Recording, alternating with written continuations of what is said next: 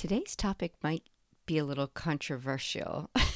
I considered saving it for my episode 130 as something to break, but I just wanted to talk about this because it just happened, and I'm afraid I'll forget the lesson in it if I save it till later.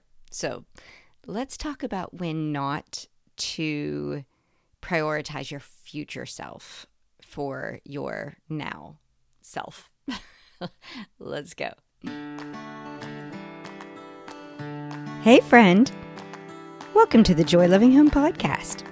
I'm Joy Ridenour, wife, mom of four, and unorganized professional organizer. Yep, I just admitted that. I have a heart for ADHD moms and kids. After spending years learning and organizing for other people, I realized that there's a real need to turn the concept of being well-planned and organized upside down. It shouldn't be created by type A naturally organized people as a way to fix you or your home. Organizing, planning, productivity should fit the way your brain thinks. Someone once said, everybody is a genius, but if you judge a fish by its ability to climb a tree, it will live its whole life believing it's stupid. Well, fish, let's quit trying to climb trees while being given tips by well-intentioned monkeys who cannot understand how our brains think.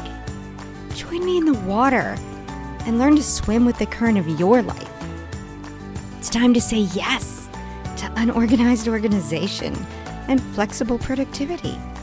It's time to choose joy. This episode idea came from the fact that I see a lot of advice about do things that your future self will thank you for.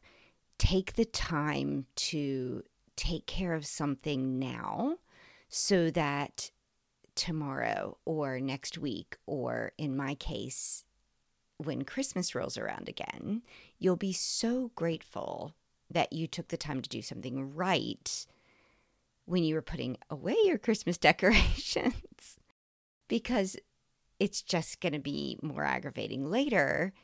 That sort of old adage of, if you don't have time to do something right, when will you have time to do it over? My Christmas decorations have been sitting in quite a mess in the basement since I took them down at the beginning of the month. And it's, as I'm recording this, January 19th. And I finally got them all put away. They are not put away well. They are not well organized. I did not declutter what I knew I didn't use. I literally slammed a little in that bin once I was over it, and I just got it put away. This would be a lesson in how not to do things, except for brains like ours. I think there's a lot of times that our paralysis of action has a whole lot of weight that comes out of trying to do it right, trying to do it how it should be done, trying to take care of things like we've been taught so that our future self can thank us later.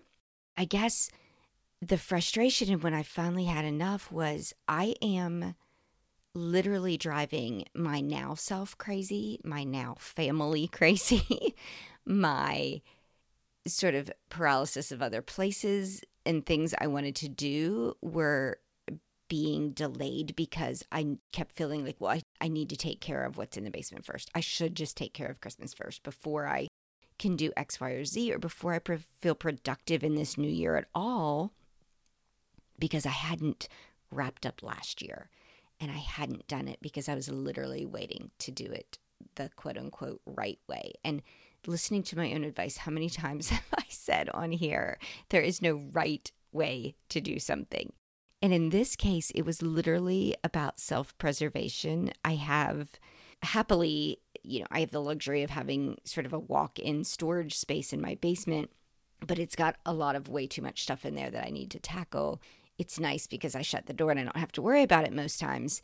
but there's a spot in it that's actually under the stairs, and that's always contained Christmas. And I just know when it's time for Christmas, I go into the storage room, into the under the stairs portion to grab it out. I literally was refusing to do it because we had gotten a new tree this year, and I knew it had 2 new boxes, and I didn't know if it was going to fit under the stairs, and I wanted to be able to edit things down, and it was so much that I had piled on that it wasn't getting done. So finally, this effort to just get it in there, shove it in there, throw the lids on, put things in boxes, get as much of it under the stairs as I could. And the 2 new big boxes that came with the new tree are in front of that under the stair area because they didn't fit. Now that it's done, it's like, okay, so what? So what if the storage area is a bit disastrous for a while? It's not hurting anybody, and I'm getting to move forward with life and other things that I'm wanting to work on, which right now is my office. And I'm so thrilled because it's gotten out of control and I need to get it together to feel productive towards this year. But I was holding off because I couldn't close out last year. And so when you go back to, well, how are you going to feel next year when you go to pull it out? I'm going to feel crappy about it. I'm going to be like, dang, I wish I had. But it's still going to be Christmas, and I'm still going to start opening boxes, and I'm still going to start decorating by doing the stuff that I know where it goes.